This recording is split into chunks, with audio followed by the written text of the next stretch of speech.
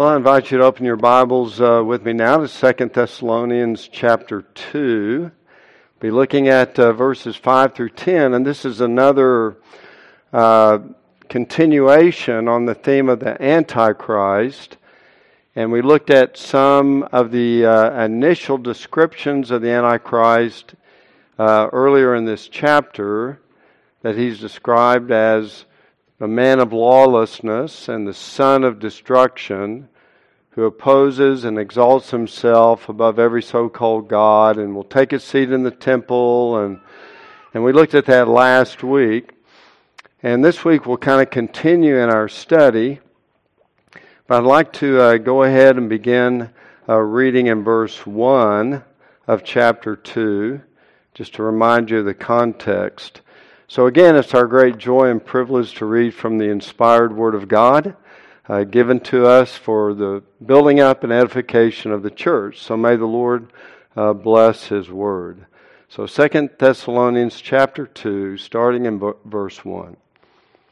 Now we request you, brethren, with regard to the coming of our Lord Jesus Christ and our gathering together to Him, that you not be quickly shaken from your composure or be disturbed, either by a spirit or a message or a letter as if from us, to the effect that the day of the Lord is come.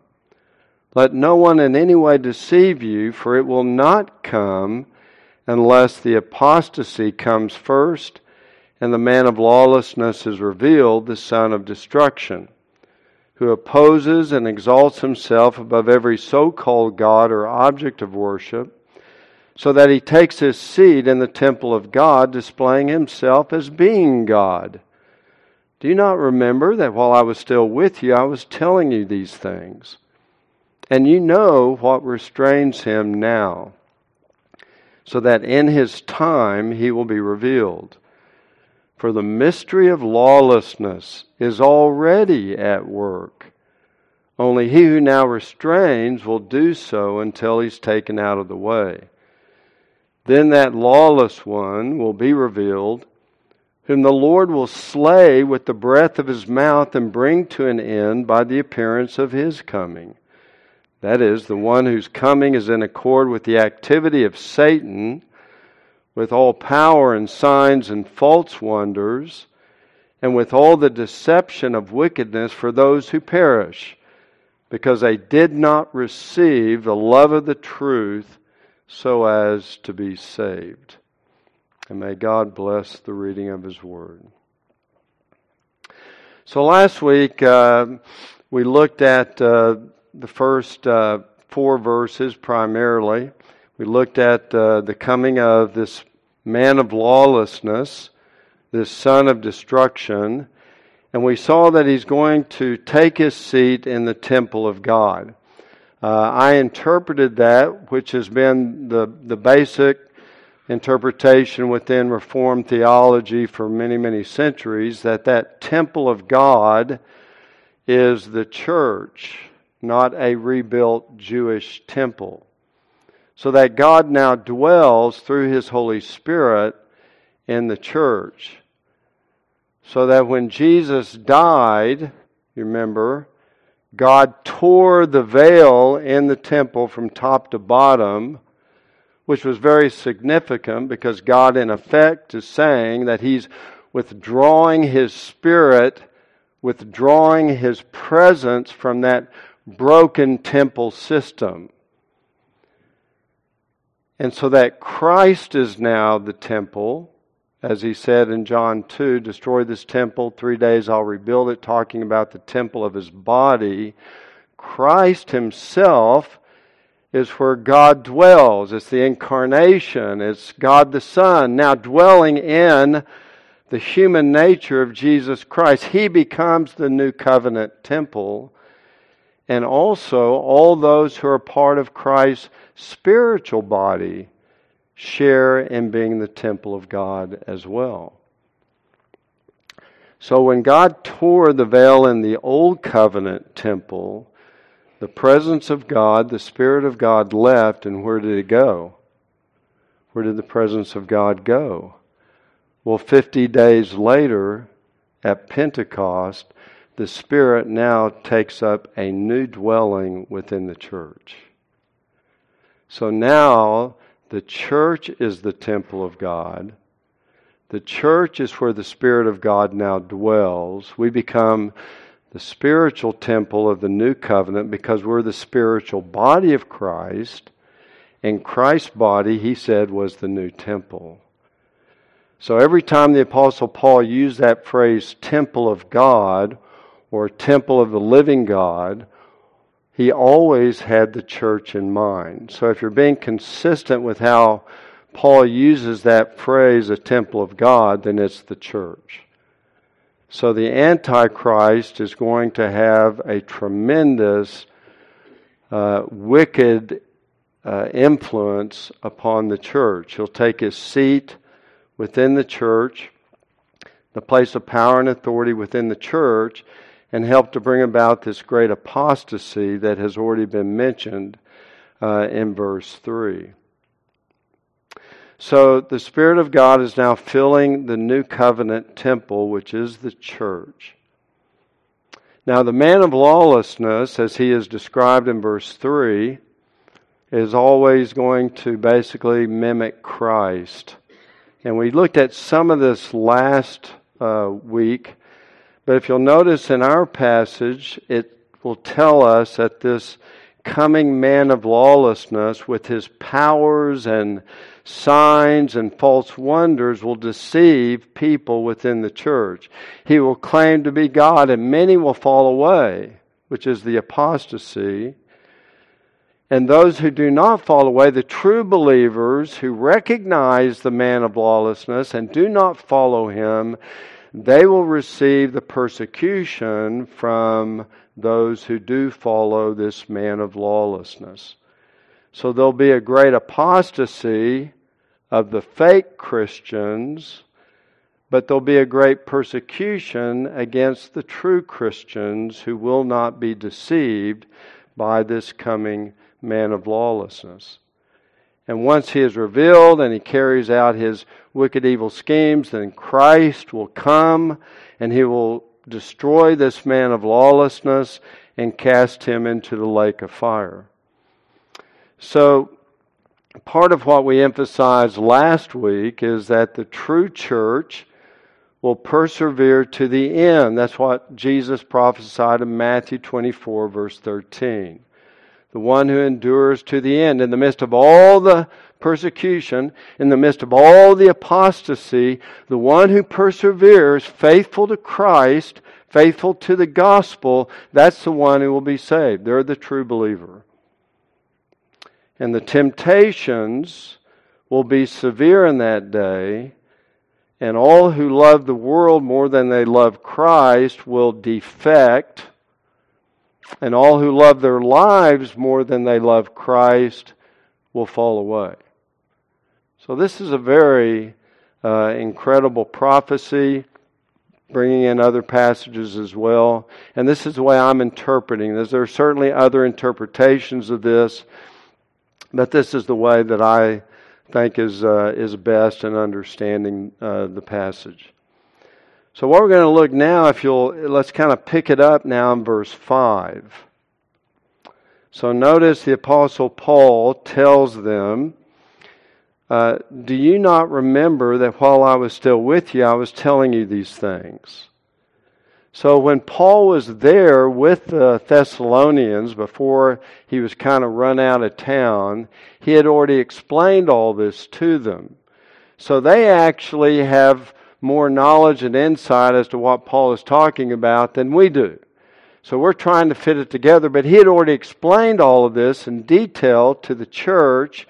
And so in verse 5, he's saying, now some of you have been confused as if the day of the Lord has already come. But in verse 5, he said, don't you remember that while I was with you, I was telling you these things? So he's calling them to remember what he taught them when he was there. So we wish we could have been there, because no doubt it would fill in a lot of the gaps and the questions that we may have. But I think they certainly had a good understanding of what Paul was teaching. It's always interesting, too, to just observe the importance of the ministry of remembering. And this is really a vital part of really one of the tasks of the church is we need to be always remembering the truth that we know but we've forgotten. And that's why, our memories in general, I'll speak for myself, is like a leaky bucket. It's like a tire with a nail in it. Sometimes it's like a tire with 20 nails in it.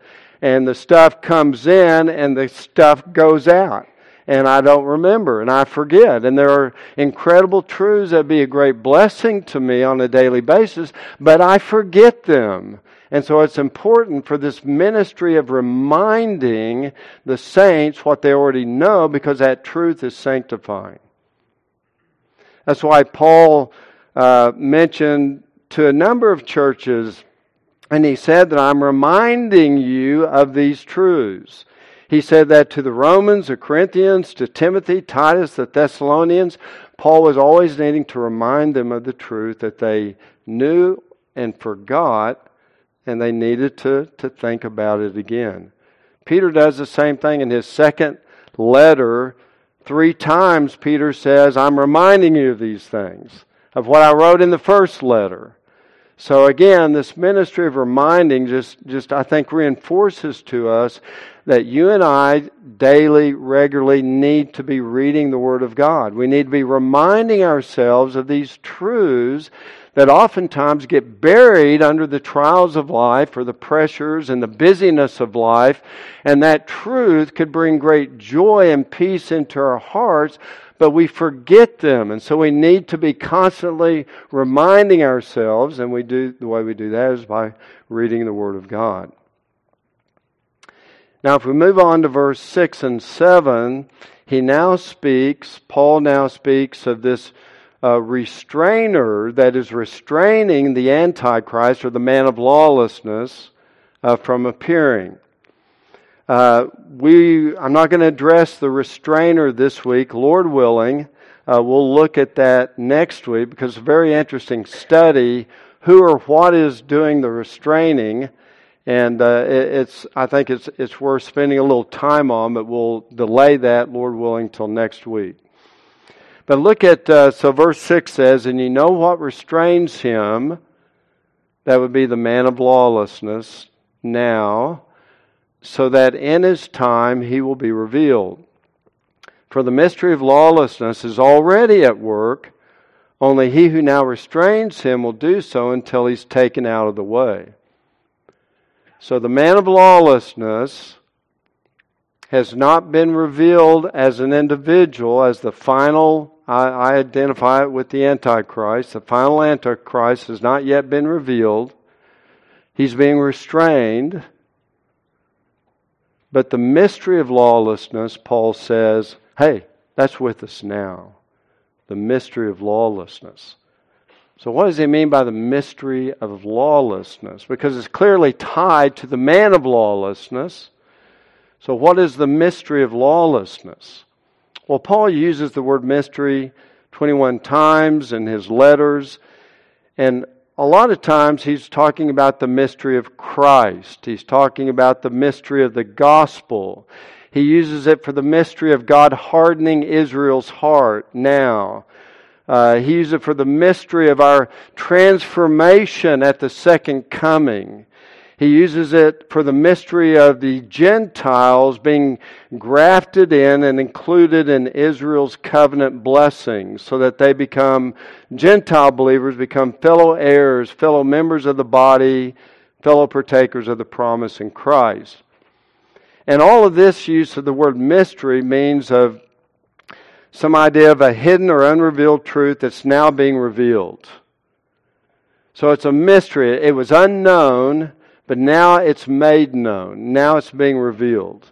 But in this passage, the mystery of lawlessness in verse 7, according to Greg Beale, says that this refers to prophecy that is starting to be fulfilled in an unexpected manner in comparison to the way the Old Testament readers might have expected these prophecies to be fulfilled. Specifically, what he's talking about is that, for example, Daniel chapter 11 talks about a coming Antichrist. But if you think it's referring to just one individual, then you're not understanding it totally correctly. Because there is a spirit of Antichrist, there is a mystery of lawlessness that is taking place even now, Paul says, in the first century.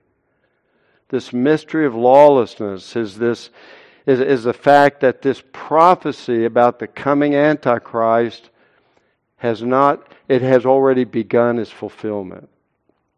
And this Antichrist element is going to be with us throughout the church age, and then there'll be one final climactic revelation of an individual who will bring it all to an end.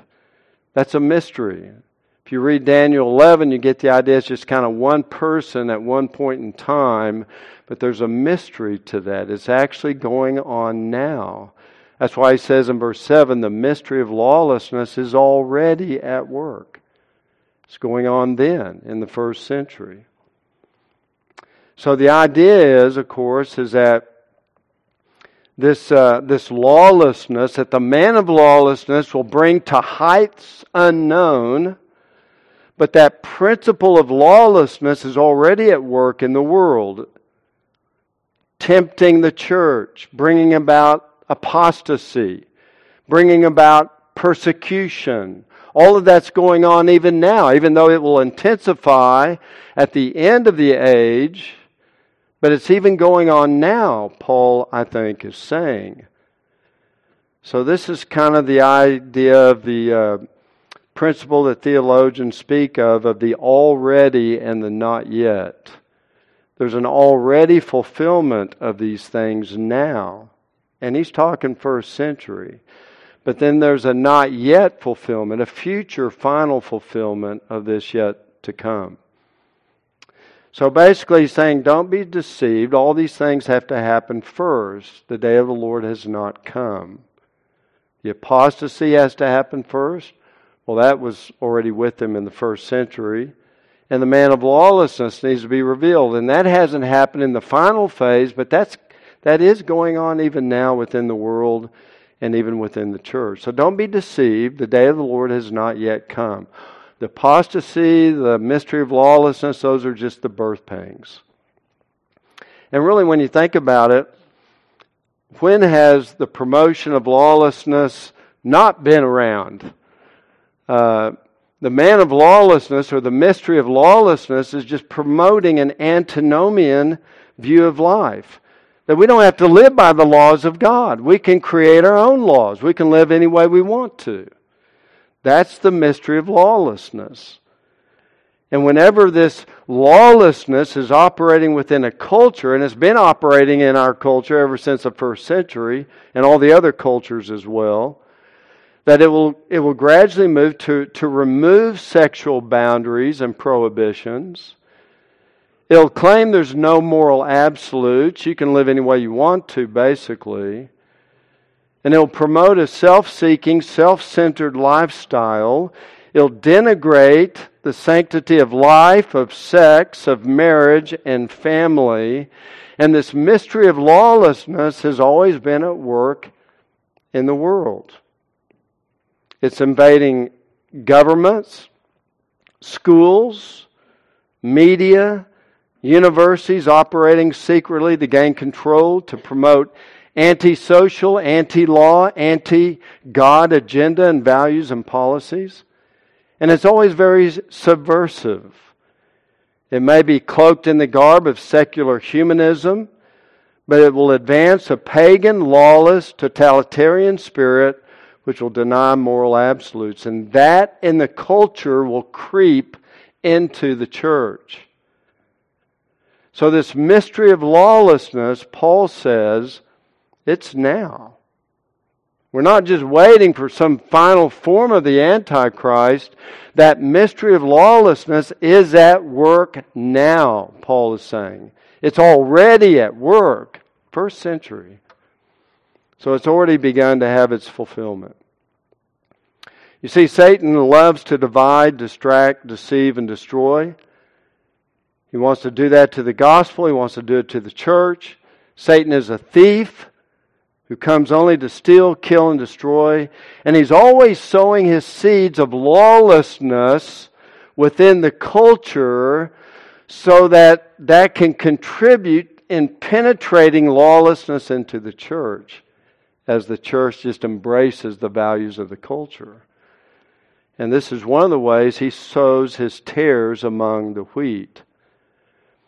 So this influence is limited, it's being restricted now. So we don't have the final phase of the man of lawlessness revealed, but his influence, in effect, is already in the world, and it's been in the world since Paul wrote this. Now, interesting, the Apostle John agrees with this.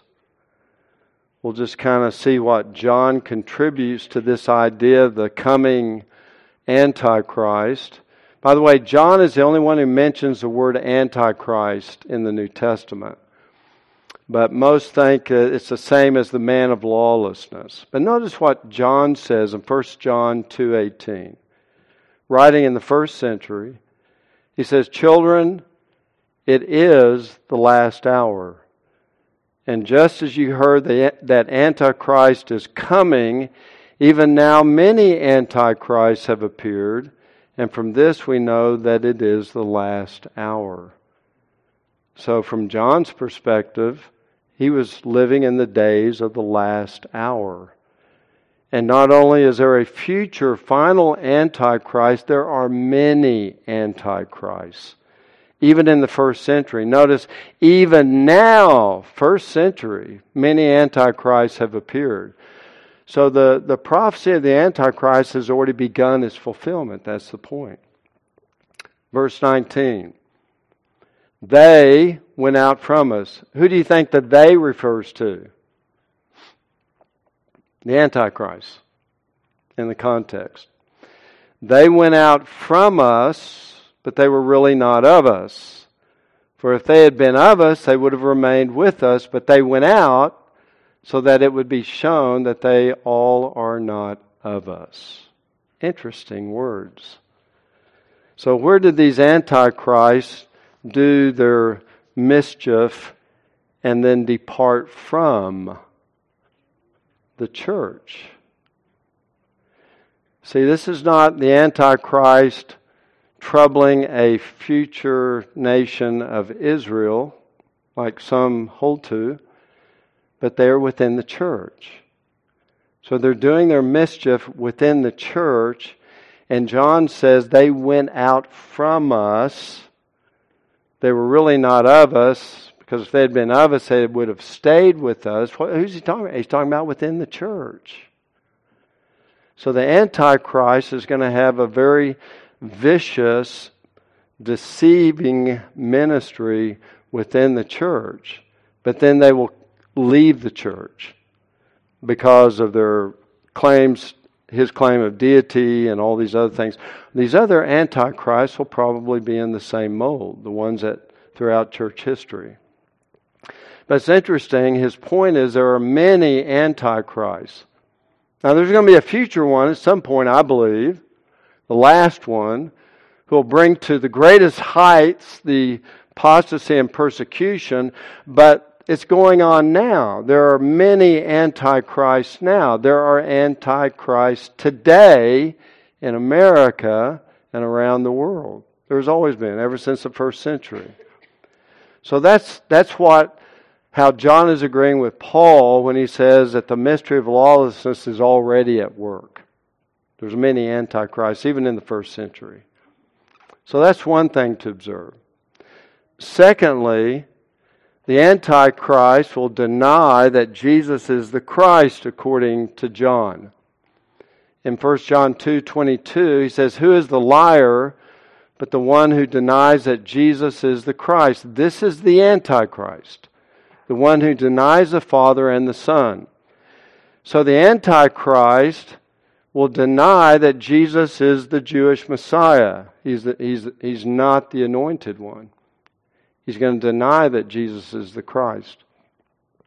So the Antichrist is going to directly challenge the authority of Jesus Christ and actually accuse that he's not the Jewish Messiah. And so he's going to deny that. So that's another element of the Antichrist, that's part of his message. He's going to say Jesus Christ is not the Messiah. He's not Christ, the anointed one, which is the word for Messiah. That's what Messiah means, the anointed one. Christ means the anointed one. So he's going to deny that Jesus is the Jewish Messiah. And then John goes on to say that he's also going to deny the incarnation. In 1 John 4:2, by this you know the Spirit of God. Every spirit that confesses that Jesus Christ has come in the flesh is from God. And every spirit that does not confess Jesus, and I think you infer it has come in the flesh, is not from God. If he doesn't confess that Jesus has come in the flesh, he's not from God. And this is the spirit of the Antichrist, of which you have heard that it is coming and now is already in the world. It's already operating in the first century. It's the spirit, it's the false teachers that are denying that Christ has come in the flesh. So this is the ancient heresy of Docetism. Some of the early roots of that were already kind of working within the church, kind of a Gnostic idea that anything physical was evil. So God certainly couldn't come down from heaven and join himself to a physical body. That would be foolish. He would never do that. That's that Gnostic Docetism heresy. And the Antichrist is going to buy into it.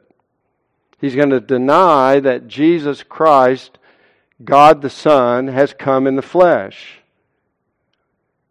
And in John's second letter, he states this explicitly.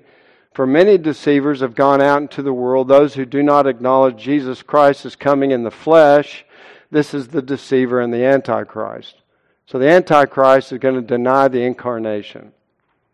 So whoever the Antichrist is, they're going to say that Christ has not come in the flesh. God the Son has not taken on a second nature, a human nature. He's going to deny that.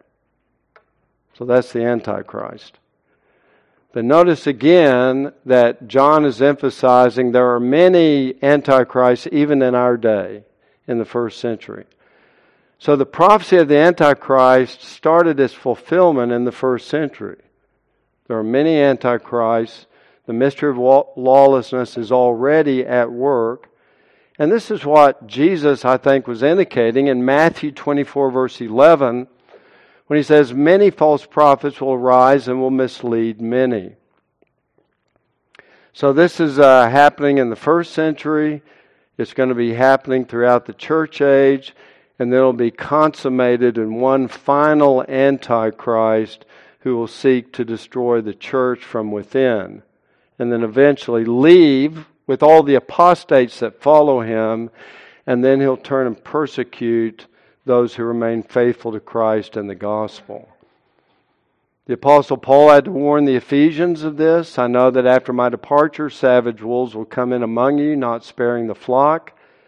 And from among your own selves men will arise, speaking perverse things, to draw away the disciples after them. So from within the church, these false teachers, these antichrists will arise to try to bring about an apostasy and will eventually withdraw and leave the church themselves.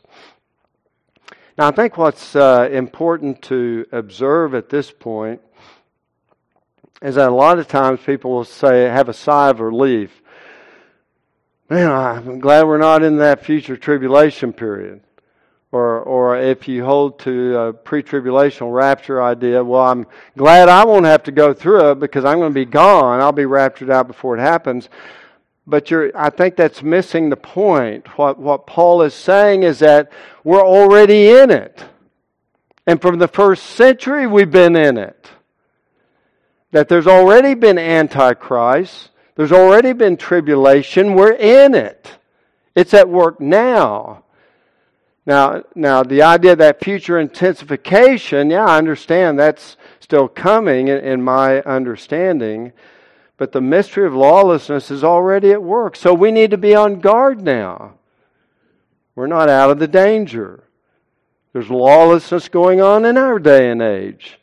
And we need to examine our own lives, our own words, our own lifestyle, our own hearts, and make sure that we're not being tempted because we're in the midst of it. The Antichrist is at work today.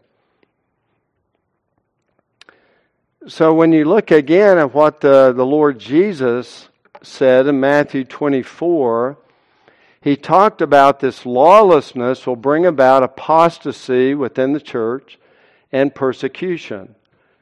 Notice He says, "Then they will deliver you to tribulation and will kill you, and you will be hated by all nations because of my name. And at that time many will fall away and will betray one another and hate one another." You see the persecution in verse 9. You see the apostasy in verse 10. And all of this has been going on throughout the church age. Again, Christians are being put to death today. So again, there's an element of this, an already element that is going on even today and has been going on since the first century. So this tribulation will have a final intensification. But I think John and Paul are teaching us, look, don't just think it's all pushed off into the future. We're in it. And because we're in it, we need to think biblically and properly about it and prepare ourselves for the battle that we are in. It's not just a future age. We are in it as well. The tribulation from the mystery of lawlessness is going on for the church now. It's been going on since the first century. That's why, for example, John, in his first chapter of the Revelation that he wrote, described himself as, "I, John, your brother and fellow partaker in the tribulation." John understood that he was a part of that end-time tribulation. And it's going to last throughout this whole age. It'll be intensified at the end, but he considered himself to be a fellow partaker in the tribulation. Of course, Paul warned the churches, through many tribulations we must enter the kingdom of God. Jesus warned His disciples, in the world you have tribulation. And the church has been in the world since day one, right? So in the world you have tribulation, but take courage, I've overcome the world. And Paul again reminds the Thessalonians that they received the word in much tribulation with the joy of the Holy Spirit. So all of this is just indicating, brothers and sisters, that there is a sense in which we are in the end times now. There's a final period to the end times, but we are in the end times starting from the first century.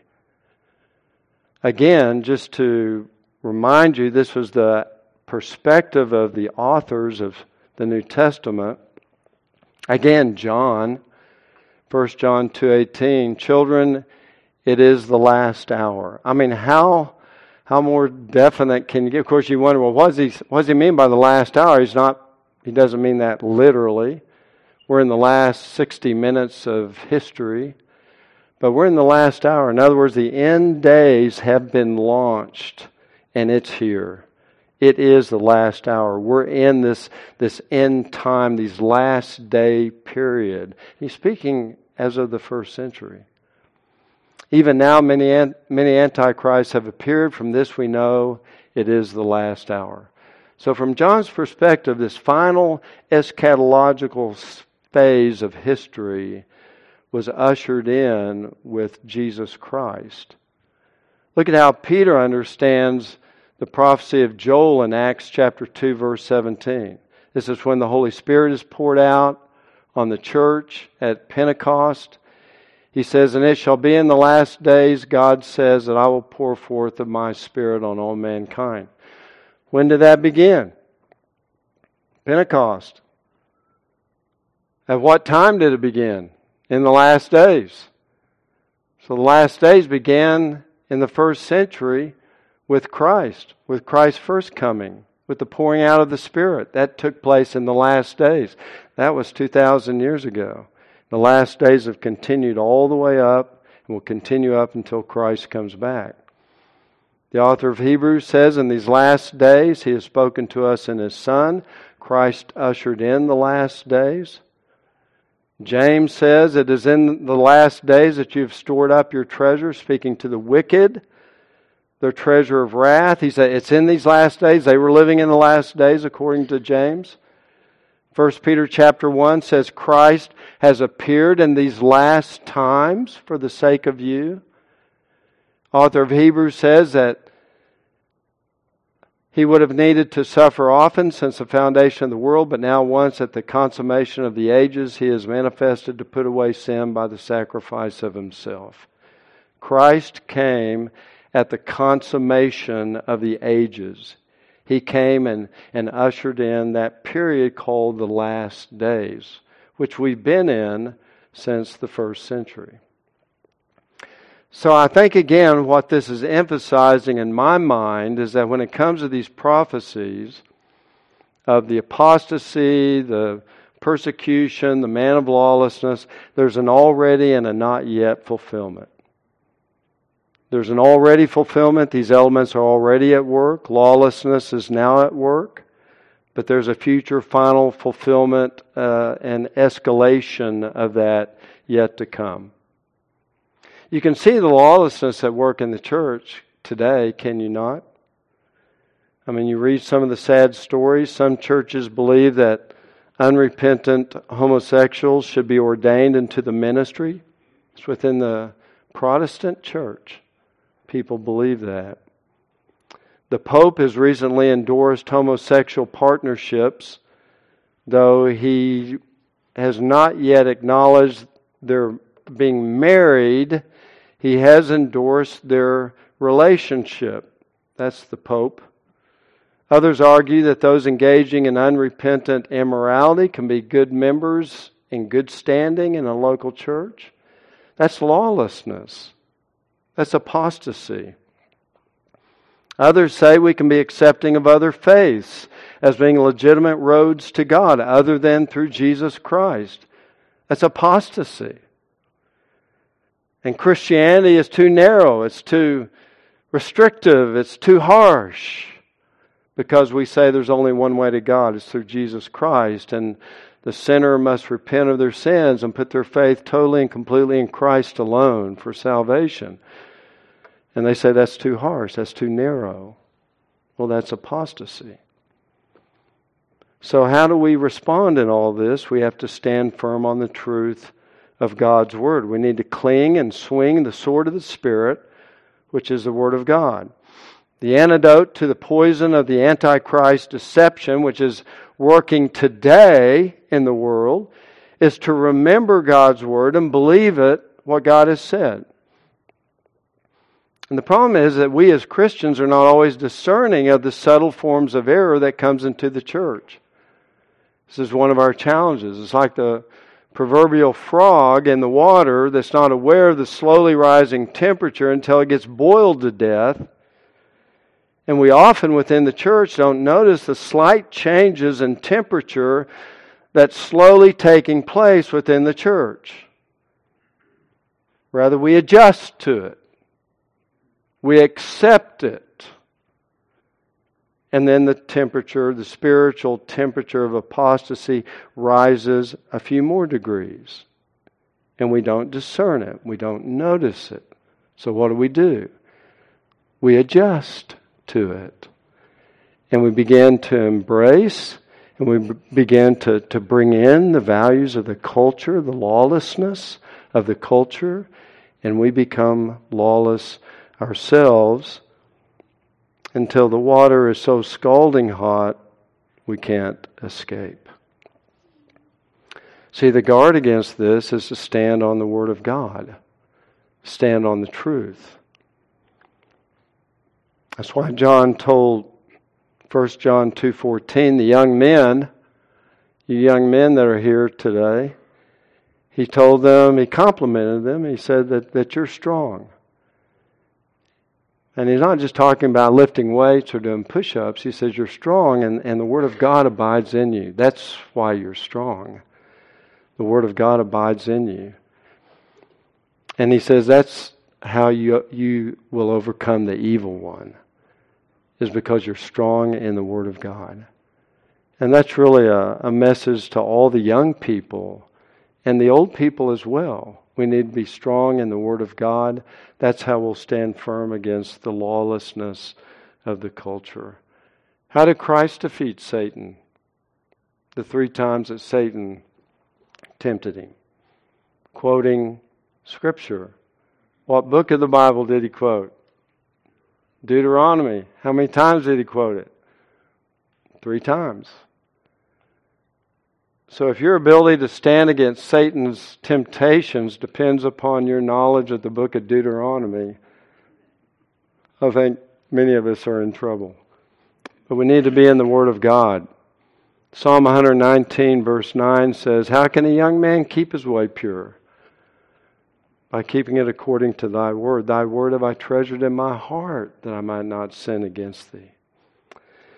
I think because this mystery of lawlessness is already at work, it makes it challenging and difficult to try to predict when that final phase is coming. It's hard to determine, obviously, by design. Nobody knows that except the Lord, because history oftentimes pulsates with great outbursts of lawlessness, and then in the providence of God, the common grace of God that's withdrawn or recedes to some extent. And then lawlessness breaks out again, and then it subsides, and there's this pulsating movement. So you can really never know for sure until we actually get to that point in time. And I think that's by design. God doesn't want us to so fixate on trying to pinpoint the time. Just know the symptoms, know the descriptions, and be alert and guard and protect yourself. Well, if we move on quickly in the passage, he goes on to say in verse 8, "Then that lawless one will be revealed, whom the Lord will slay with the breath of his mouth and bring to an end by the appearance of his coming." And we'll look at that, Lord willing, next week. But then another description of the Antichrist, the coming man of lawlessness, is not only that it's already working in the world, but he's going to come with supernatural signs.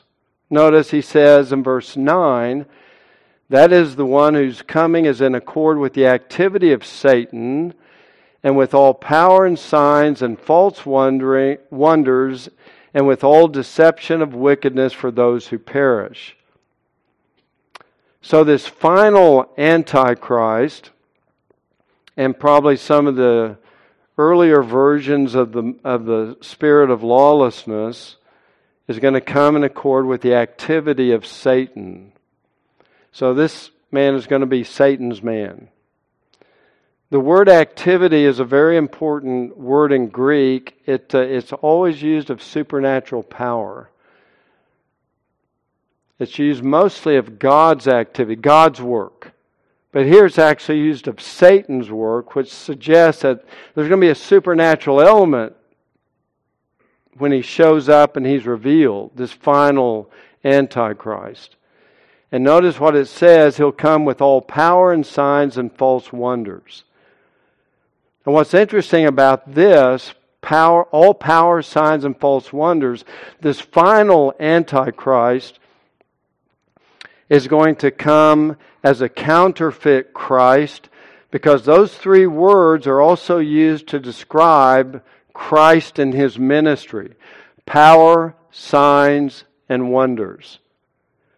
We actually see this in Acts chapter 2, verse 22, when Peter says, "Men of Israel, listen to these words. Jesus the Nazarene, a man attested to you by God with miracles," that's the word powers, "and wonders, and signs, which God performed through him." So the Antichrist is going to come, and he's going to come and mimic Christ. He's going to be a counterfeit Christ. He's going to claim to be Christ. He's going to deny that Jesus is the Christ. He's going to deny that Jesus is God the Son, who came down incarnate. But he's going to claim that for himself. And he's going to be able to do powers and signs and false wonders. Now, the word false doesn't mean that the powers and signs and wonders are fake. The false wonders means they're lying wonders and powers and signs. In other words, they're trying to convince people of the lie that this Antichrist is really God. And many are going to believe it, incredibly so. And the reason why I say it's the word false, which really should go with all three of these words, power, signs, and wonders, doesn't mean fake, is because the earlier word activity or work certainly indicates supernatural power. So Satan will pull out all the stops. He'll do everything he can with whatever powers and signs and miracles, false wonders, to deceive people and lie to people to make them think that he is God. Matthew 24, Jesus again, for false Christs and false prophets will arise, will show great signs and wonders, so as to mislead if possible even the elect. So many within the church, many outside the church are going to be deceived by these miracles, these signs, these wonders, and they will follow the Antichrist, but the elect will not. They will not. So the Antichrist, this final man of lawlessness, will perform incredible displays of supernatural powers to entice others to worship him as God. And for those who don't, persecution. For those who do, that's the apostasy. So he's going to be very much in the thick of it. Now, all of this suggests, who do you think, since this final Antichrist is going to come with power and signs and wonders, who do you think are going to be more likely to be deceived and follow this Antichrist? I think it's going to be those in the charismatic movement, the Pentecostals, who are already so much desiring signs and wonders and powers and miracles, that they're the ones who are the most likely ones to be set up, to be deceived, and to fall into apostasy. Now that, I think, I'm just drawing an observation based upon what the Antichrist will do within the church and outside as well. But I think that element of Christianity certainly looks like it could be the ones that will fall first. I'm just throwing that out as an observation. So we need to beware of modern day deceptions, especially when it comes to miracles and signs and wonders. Be very skeptical of that. Personally, I just turn around 180 and run as fast as you can. But Richard Phillips, in his expository commentary, gave some examples of these modern day deceptions. For example, in the year 1858, a Roman Catholic woman named Bernadette Soubirous claimed that the Virgin Mary had appeared in the French village of Lourdes. And today, 5 million pilgrims journey there each year seeking miraculous healings, so that the town of 15,000 residents has 270 hotels in it, the second to only Paris in the number of hotels. And this is a small town of 15,000 people. Why? Because people are flocking there wanting a miracle. They're flocking there wanting a healing. See, do you not think that those people will be easily duped by a coming Antichrist that's doing those things as well? Sadly, even in America, our own country, in 1996, an office building in Tucson, Arizona, had a slightly curved window pane that many looked at it and thought it showed the outline of Mary. And over the next 10 years, Hundreds of thousands of people paid homage to that glass pane, claiming to have received miraculous healings as a result. People they so long for the signs and wonders, and when the Antichrist comes, it seems like they'll be so easily drawn away. Add to that all the charlatan charismatic faith healers today that draw tens of thousands into their stadiums seeking healings, but the only ones who benefit are the faith healers who get rich on all the contributions that they get from them. So I think this is something that the church needs to be aware of. If you look at the description of the Antichrist and even what's going on with the other Antichrists or even around today, be very weary and leery and run away from those who claim to be the source of miracles and signs and wonders. The last thing I want to just point out in verse 10. And with all the deception of wickedness for those who perish because they did not receive the love of the truth so as to be saved. Those who will be misled and deceived and will follow the Antichrist, become a part of that apostasy, are those who are deceived by wickedness because they did not receive the love of the truth so as to be saved. As one commentator said, that before this great deception lay the great rejection. They have rejected the truth. They've rejected the love of the truth.